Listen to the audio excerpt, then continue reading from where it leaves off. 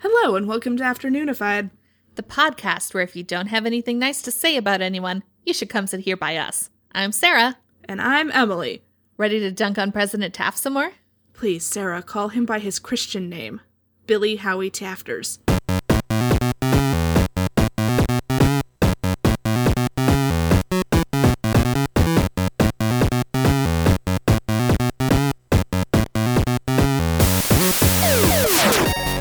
This is something like the fourth episode in a row that we talked about William Howard Taft. Mercifully, I don't Billy think Howie he came up. Tafters. I don't think he came up in History of Makeup that I know of.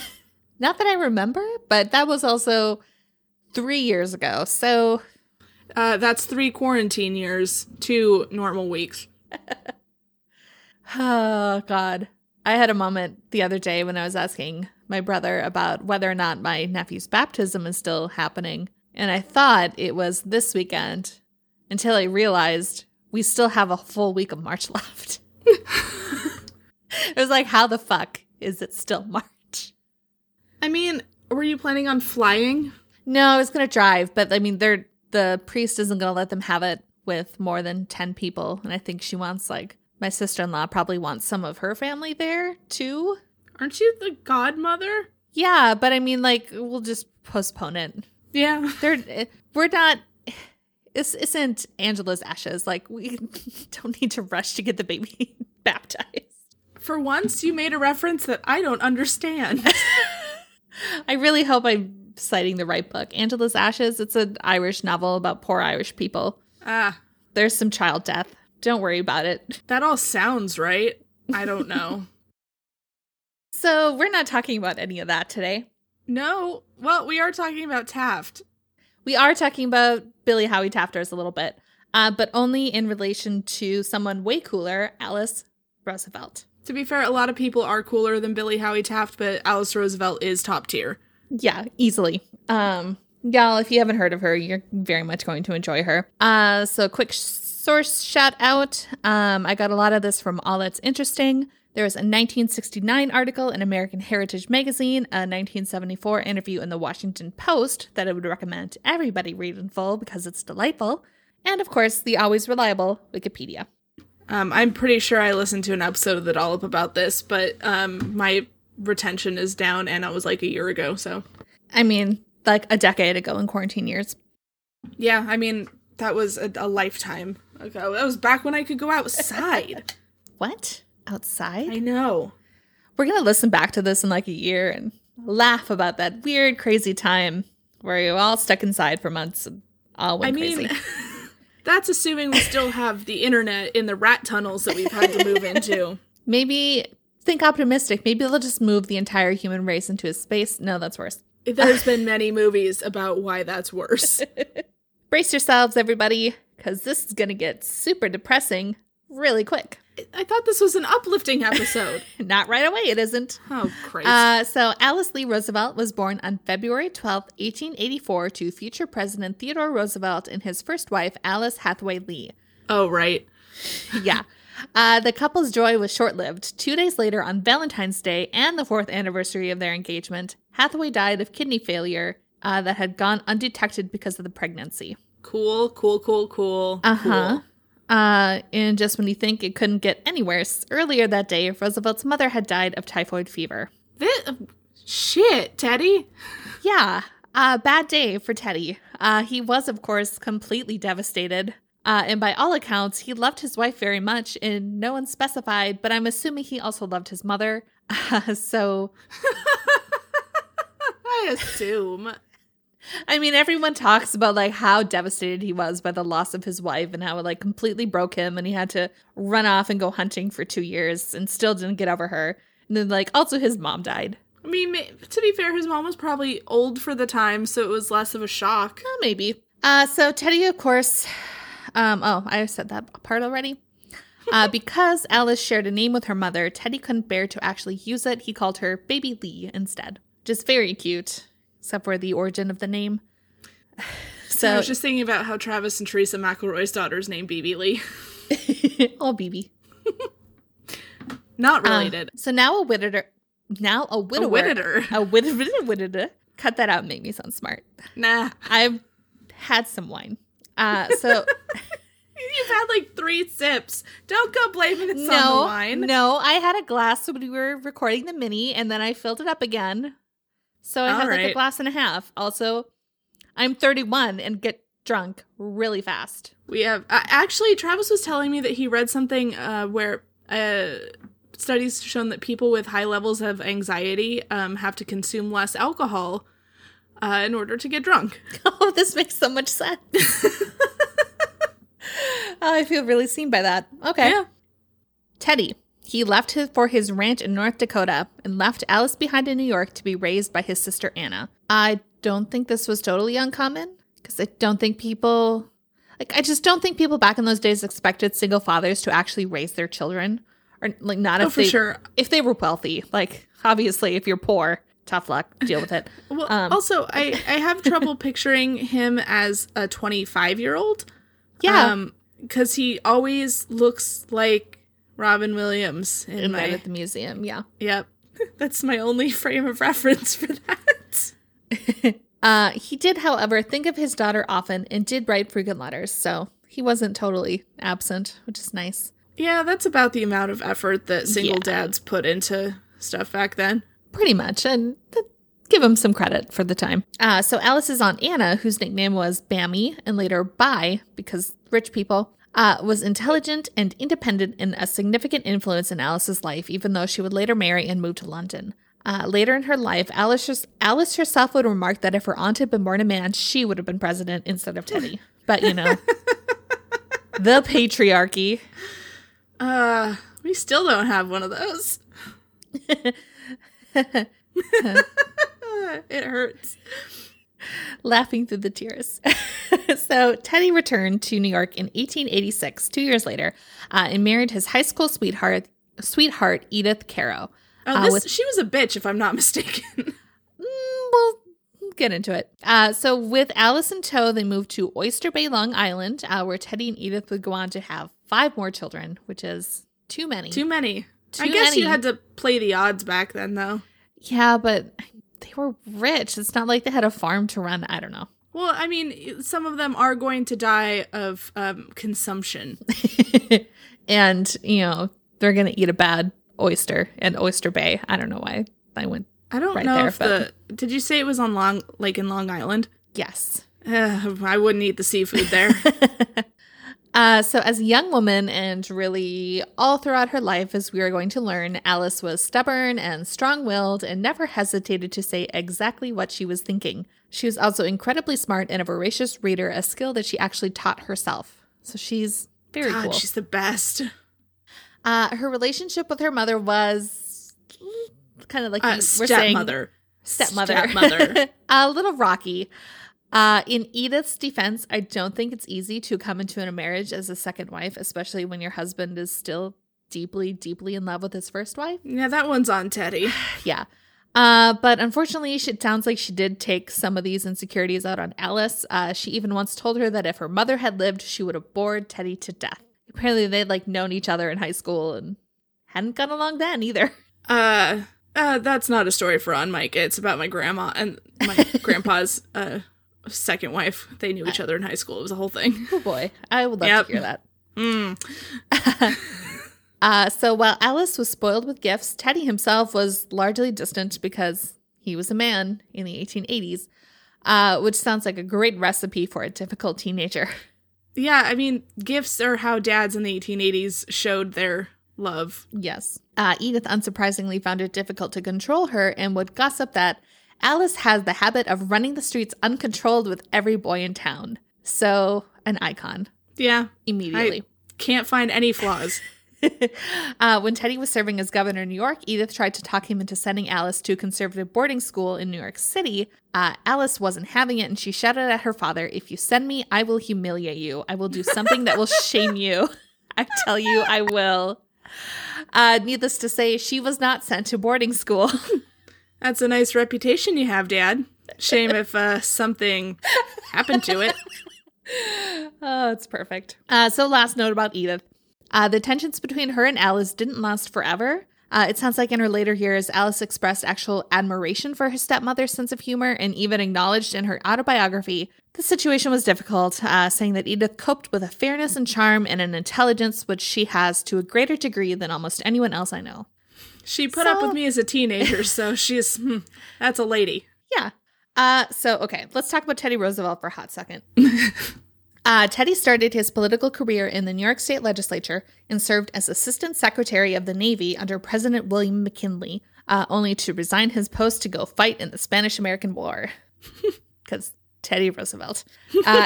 He returned to New York as a war hero and was elected governor in 1898, serving only 2 years before he signed on to McKinley as McKinley's running mate in the 1900 election. I'm sorry, the 1900 election. It just sounds so long ago. Yeah. Approximately 3,000 quarantine years. Or 120 normal years. The two won in a landslide, and Roosevelt took office as vice president in March 1901. Then in September, McKinley was assassinated, and Roosevelt assumed the presidency at age of 42. To this day, he's still the youngest person to ever become president of the United States. Unfortunately, does not look like Pete Buttigieg will be breaking his record anytime soon. Well, yeah, he dropped out. Also, I thought that Kennedy was the youngest president. Nah, apparently not. Not what I read in Wikipedia. Oh, well.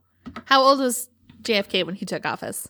Fact check. Let's see. He was born in 1917. Holy shit. And he took the office in 1961? It's like 45? Sorry, 1961 minus 1917? Yeah. Yeah, 44. So. All right. But still. Well, he looked better. Probably looked younger than Teddy Roosevelt did. Yeah. Well, to be fair, people aged at like double speed back then. Also true. So at the time, Alice was 17. She would later admit feeling utter rapture on learning about the assassination that would make her father president. There was a quote from her that, my brother Ted and I danced a little war dance. Shameful. Then we put on long faces, which I really like to picture. So I Googled Teddy Roosevelt because I wanted to see what he looked like. And then there was a picture from like a documentary or a reenactment. And the man that they have playing Teddy Roosevelt looks exactly like my dad. Is this making you uncomfortable? It is making me deeply uncomfortable because that is just Steve Coleman.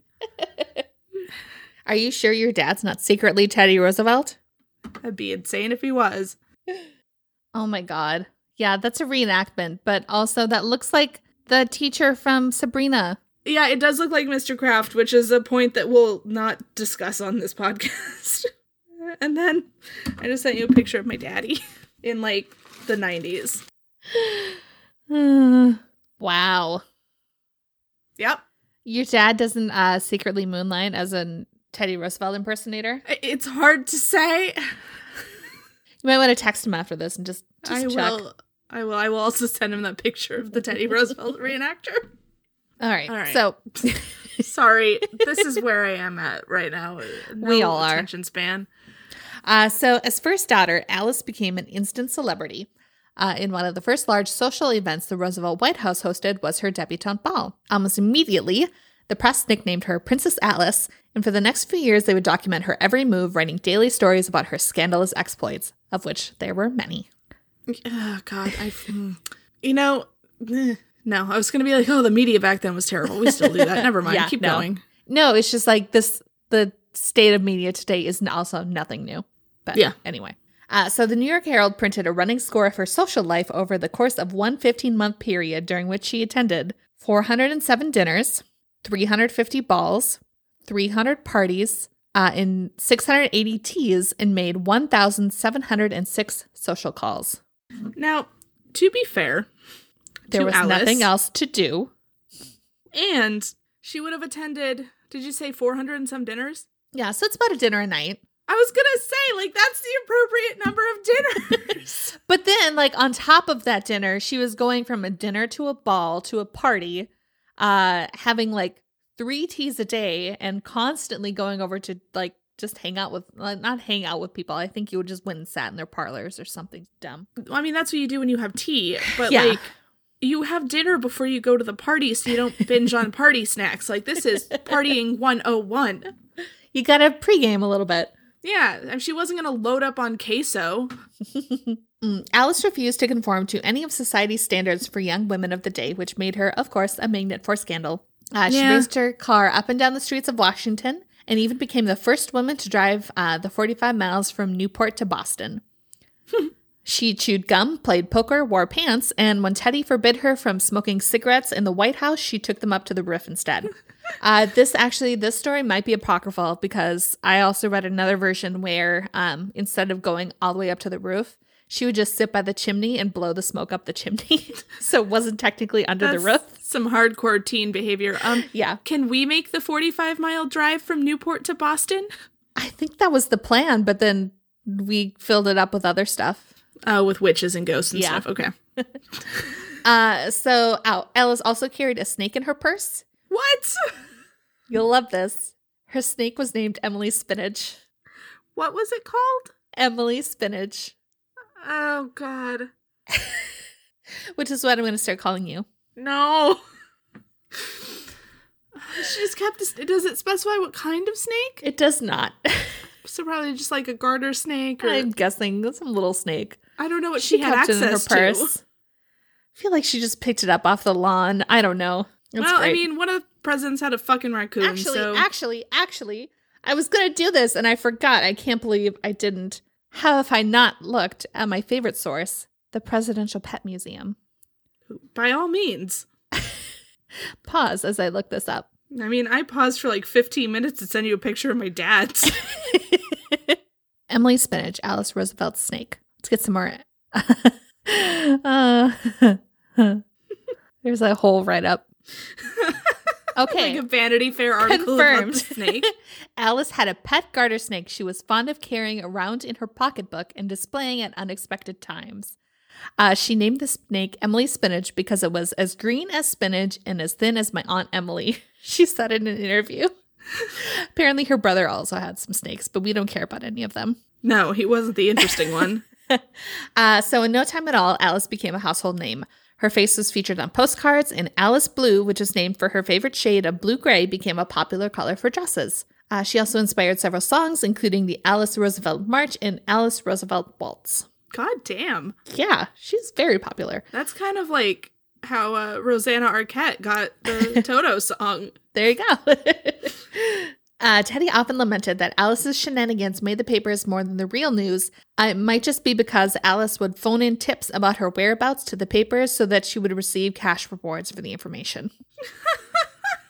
She was very cool. Despite all the debauchery, and it's referenced in every source that I used as debauchery. Just a real Serena Vanderwoodsen out here. She took her role as first daughter seriously, to the point where she would often walk straight into the Oval Office and interrupt meetings to offer her father political advice. So once, 3 interruptions into a conversation between Teddy and his friend, the author Owen Wister, the president threatened to throw Alice out the window and said, "I can either run the country or I can attend to Alice, but I cannot possibly do both." I love her so much.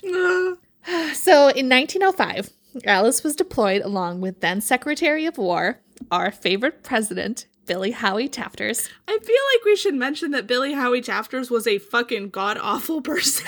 We'll talk more about him in a little bit. So she went with him to lead an American delegation to Japan, Hawaii, China, the Philippines, and Korea, the largest diplomatic mission of its time. Billy had 2 directives from the president: negotiate an end to a costly war between the Russians and Japan, and to keep an eye on Alice. Yeah, and we can see how well that went. Yeah, I bet you can guess which one was more difficult. Well, I mean, Japan did go to war with Russia. Right, yeah. They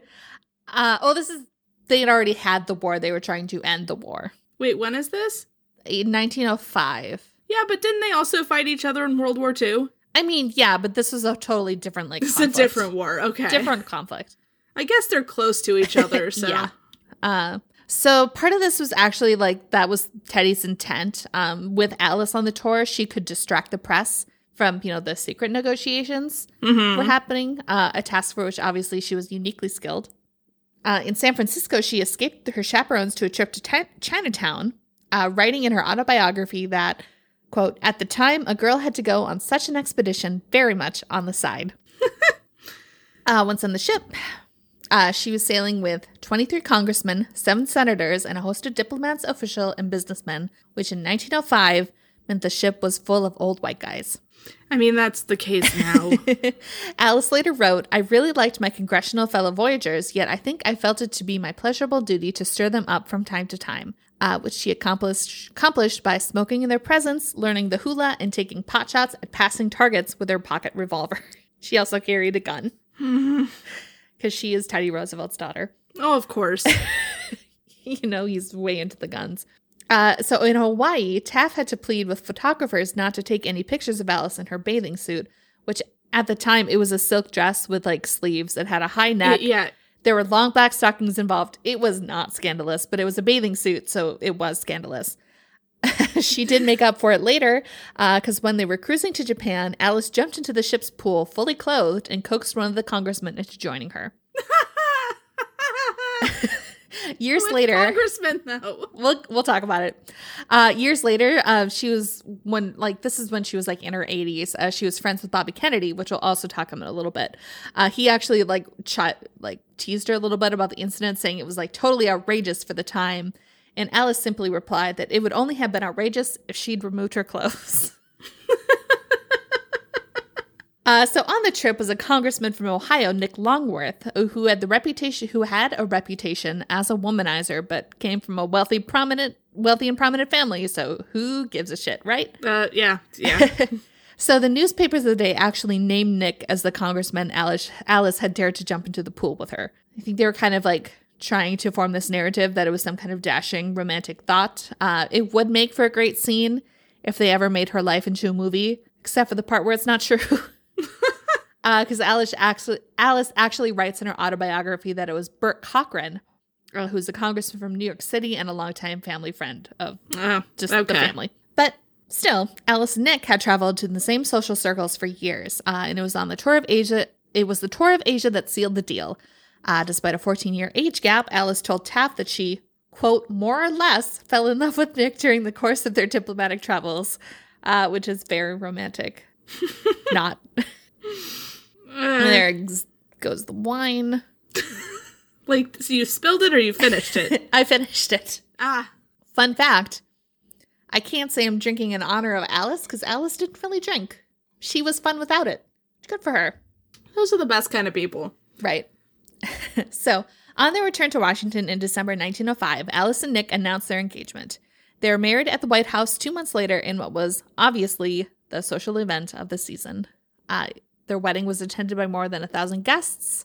They planned this in 2 months? Well, you had people for that. I guess when I think about wedding planning, I have to factor in the 2 years it takes to save enough for a caterer, so. Into reserve a space and yeah. Okay, yeah, that makes sense. Also, no one else has anything going on, so it's not like people have to plan. See, now would be the perfect time for a wedding. Exactly. Everyone has to, Skype in, but.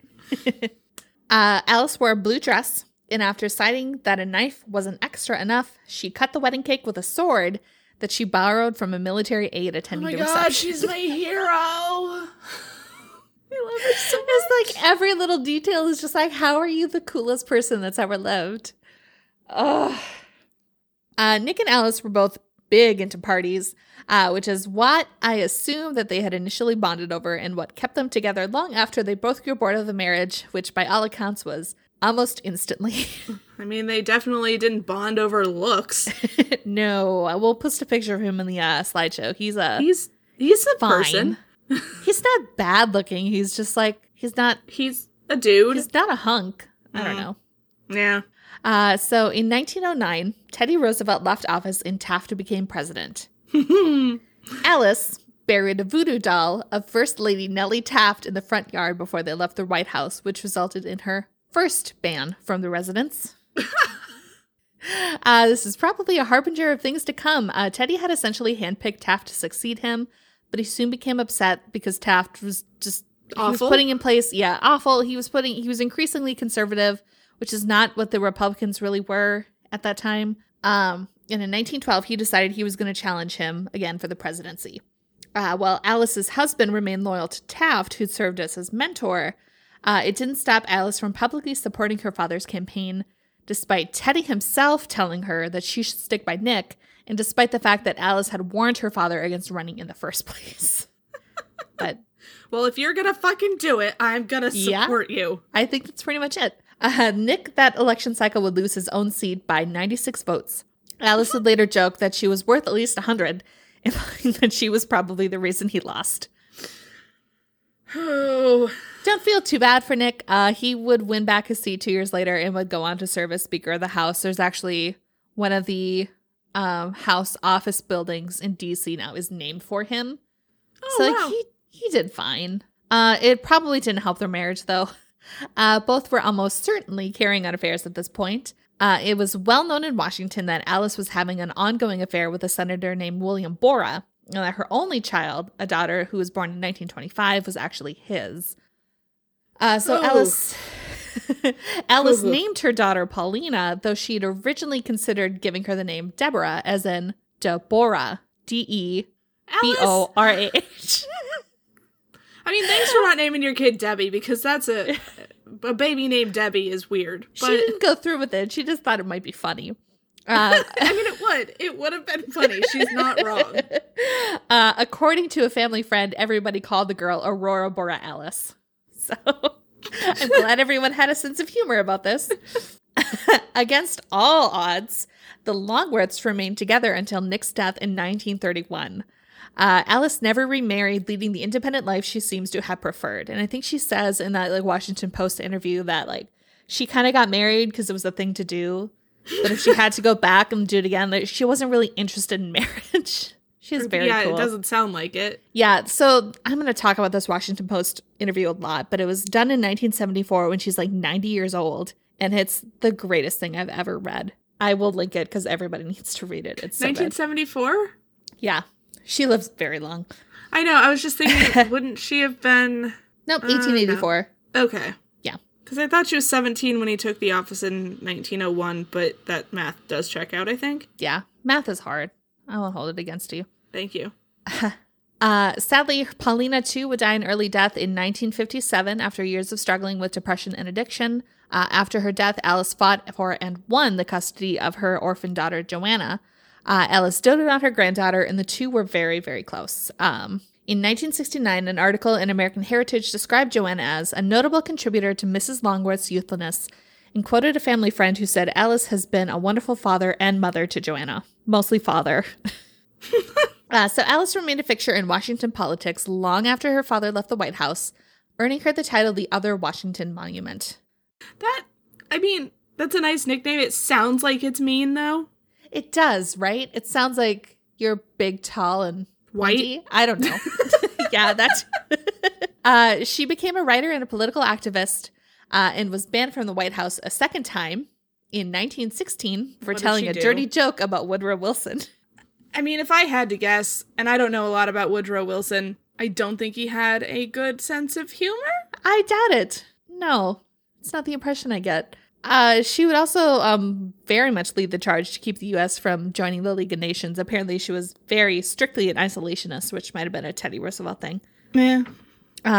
For 6 decades, she hosted a salon at her DuPont Circle home where she invited scientists, authors, conservationists, diplomats, and politicians of both parties. Worth noting here that a salon is a gathering of people to discuss things, yes. If you didn't know. Yeah, thank you for that clarification. I was going to make that too. It was only recently that I learned what the fuck that was. It's like a fancy people, book club. Yeah, I think it dates back to, Roman times. That was the idea. You would just get together and talk about big ideas. Yeah. Yeah, it's hanging out. It's just rich people hanging out. Pretty much, yeah. Alice was not a fan of her cousin Franklin Delano Roosevelt. The family, she said, shared a surname but not a political ideology.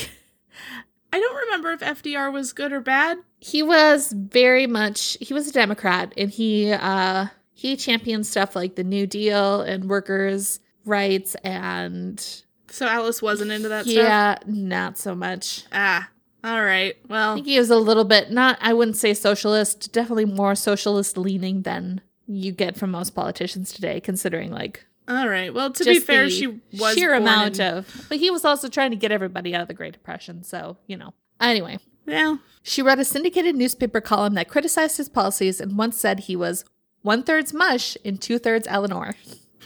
She is very mean to him. She went so far as to publicly proclaim that she'd rather vote for Hitler than vote for Franklin for a third term, which would 100% get her canceled today, but it was probably just hyperbole. She seems a touch dramatic. She also doesn't seem like she was impressed by any of his opponents either. There was, in the 1940s, some columnist wrote like an article saying talking up all this grassroots support for this Republican named Wendell Willkie. Alice's response was, yes, the grassroots of 10,000 country clubs. So, from what it sounds like, she's like one of those people who are like, I don't like any of the candidates, so I'm just going to be an asshole about all of them. No, I think she was just very passionate and she had high standards. Is the impression I got. She also, in 1944, called Thomas Dewey the bridegroom on the wedding cake, which apparently stuck. Dewey lost 2 consecutive presidential elections after that. Not saying it was all Alice, but I think she didn't help. Probably not. Yeah. Alice's devastating wit was so legendary, one of her most famous quotes made its way onto a needlepoint pillow for her couch, saying, if you haven't got anything nice to say about anyone, come and sit here by me. Well, I know what my project is after Yoda's done. Yeah, if you want to needlepoint one of those for me, I will pay you for it. That sounds quite great. I mean, Christmas exists, so. In her later years, she preferred to go by Mrs. L. Very cool. When Senator Joseph McCarthy of, the Red Scare and that one. That asshole. He made the mistake of addressing her informally. She snapped, the policeman and the trash man may call me Alice. You cannot. She informed Lyndon Johnson that she wore a wide-brimmed hat so he couldn't kiss her. And when a senator was discovered to be having an affair with a young woman less than half his age, she quipped, you can't make a souffle rise twice. Damn. Just a side note, did you mention at any point that Edith Roosevelt's middle name was Kermit? I did not. Are you talking about Teddy's wife? Yeah. I did not run across that information. It's on Alice's Wikipedia page. I was looking at pictures Edith of her. Kermit Caro? Edith Kermit Caro Roosevelt. Interesting. I wonder if that's a family name becomes a middle name sort of scenario. I would hope, because Kermit, not a good name for anybody. No, unless you're a puppet frog. Yes. The only acceptable Kermit. The only acceptable one. So some considered her mean. Alice preferred to think she was honest. Which means she was definitely a bitch. Yeah. I don't think I am insensitive or cruel, she told the Washington Post in 1974. I laugh. I have a sense of humor. I like to tease. I must admit, a sense of mischief does get a hold of me from time to time. I'm a hedonist. I have an appetite for being entertained. Isn't it strange how that upsets people? That sounds like something a white male comedian would say now. Yeah. But this was 90-year-old Alice Roosevelt. Yeah. She was a lifelong Republican and good friends with Richard Nixon. Makes for an odd couple.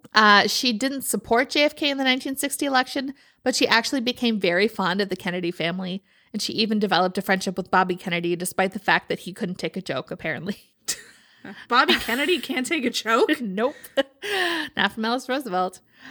She did admit later that she voted for Lyndon Johnson over Barry Goldwater in 1964 because she thought Goldwater was too mean. And she if Alice Roosevelt thinks you're too mean, yeah, maybe dial it back. Yeah, Barry Goldwater, calm down.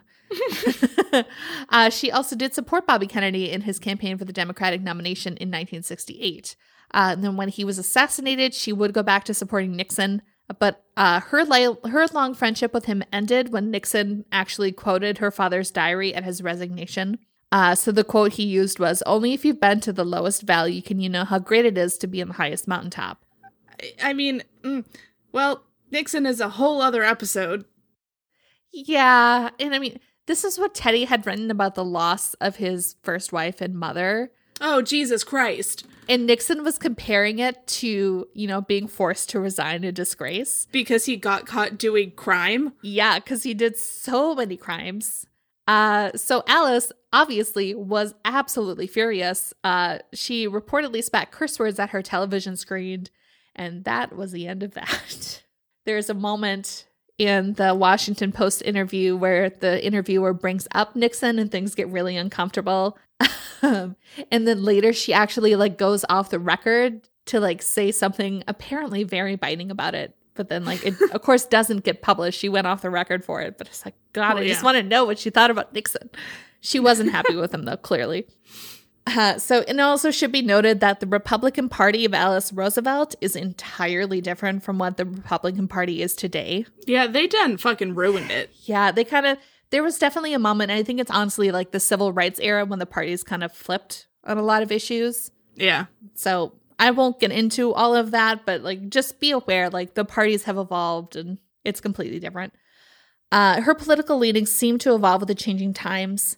In this Washington Post interview, she's entirely accepting of homosexuality. She like relates a story about some mean girl at the White House was like, this other girl said she's in love with you, and like said it like it was supposed to be really nasty and gross. And Alice was like, oh, that sounds really nice. I'm glad she feels that way. Like this is like while she was in the White House in like 1905. Like, so Alice was cool way before her time. Yeah. I mean, there is the whole, like, product of the time, like, that thing. But she yeah. seems to be, I got the impression from at least a lot of this, like, Washington Post interview that she is very forward-thinking for being an old, rich white lady. Yeah. In 1974. Like, she was doing okay. Yeah. She actually named Gloria Steinem as one of her heroes. And when asked her opinion of the sexual revolution, she said she'd always lived by the old adage of, fill what's empty what's full, and scratch where it itches. Which I would also love, needle pointed on her pillowcase. I'm just going to redo your whole couch. There's also another anecdote that I just love. I don't think you really can't extrapolate much about her thoughts on race from any of this, but it's a good story. Mm-hmm. She had a chauffeur named Richard Turner, who she was apparently really good friends with. He was African-American. And once while being driven to an appointment, their car was sideswiped by a taxi driver who then like got out and was shouting at her chauffeur and actually called him a black bastard. Turner, to his credit, took the insult very calmly. Alice did not. She put her head out the window and said, "Shut up, you white son of a bitch." She's so great. So Alice died on February 20th, 1980 at the age of 96. Having survived 2 bouts of cancer and a double mastectomy. She was living out of spite at that point. Yeah, she was just living on hate. And an official statement marking her death, President Jimmy Carter wrote, "She had style, she had grace, and she had a sense of humor that kept generations of political newcomers to Washington wondering which was worse, to be skewered by her wit or to be ignored by her."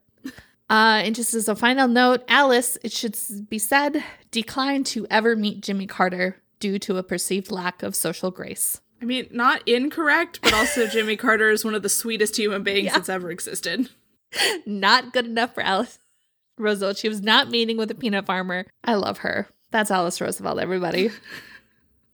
A woman we can all aspire to.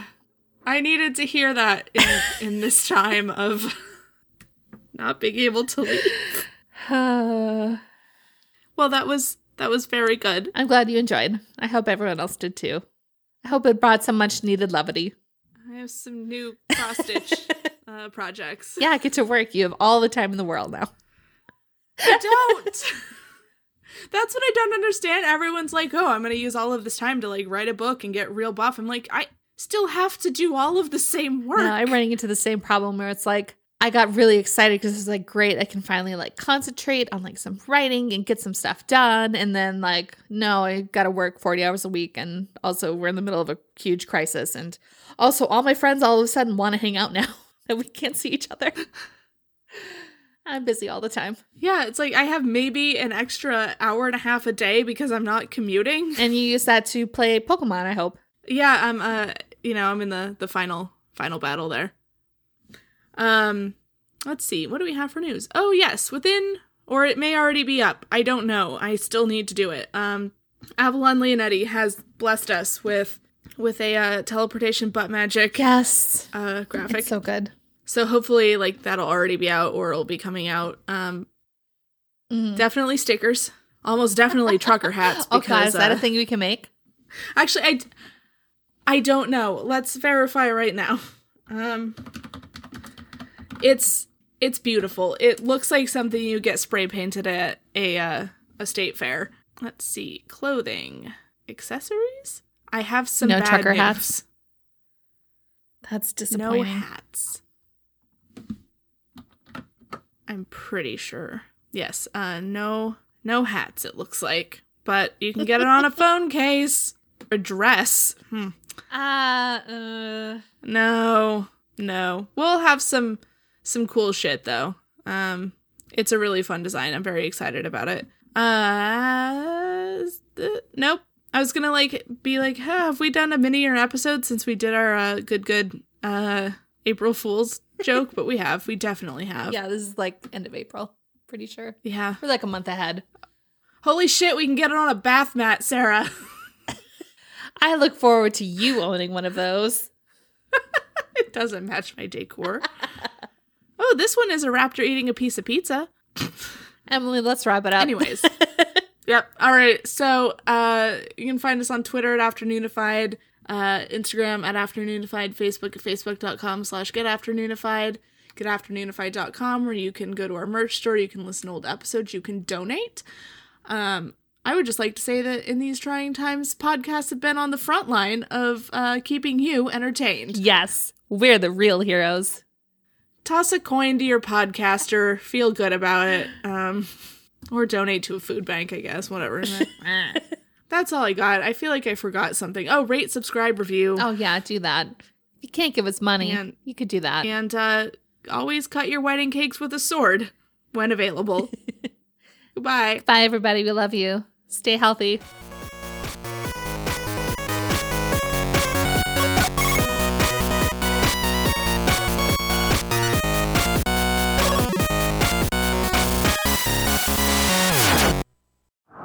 Oh, hello. It's me, the ghost who haunts your phone.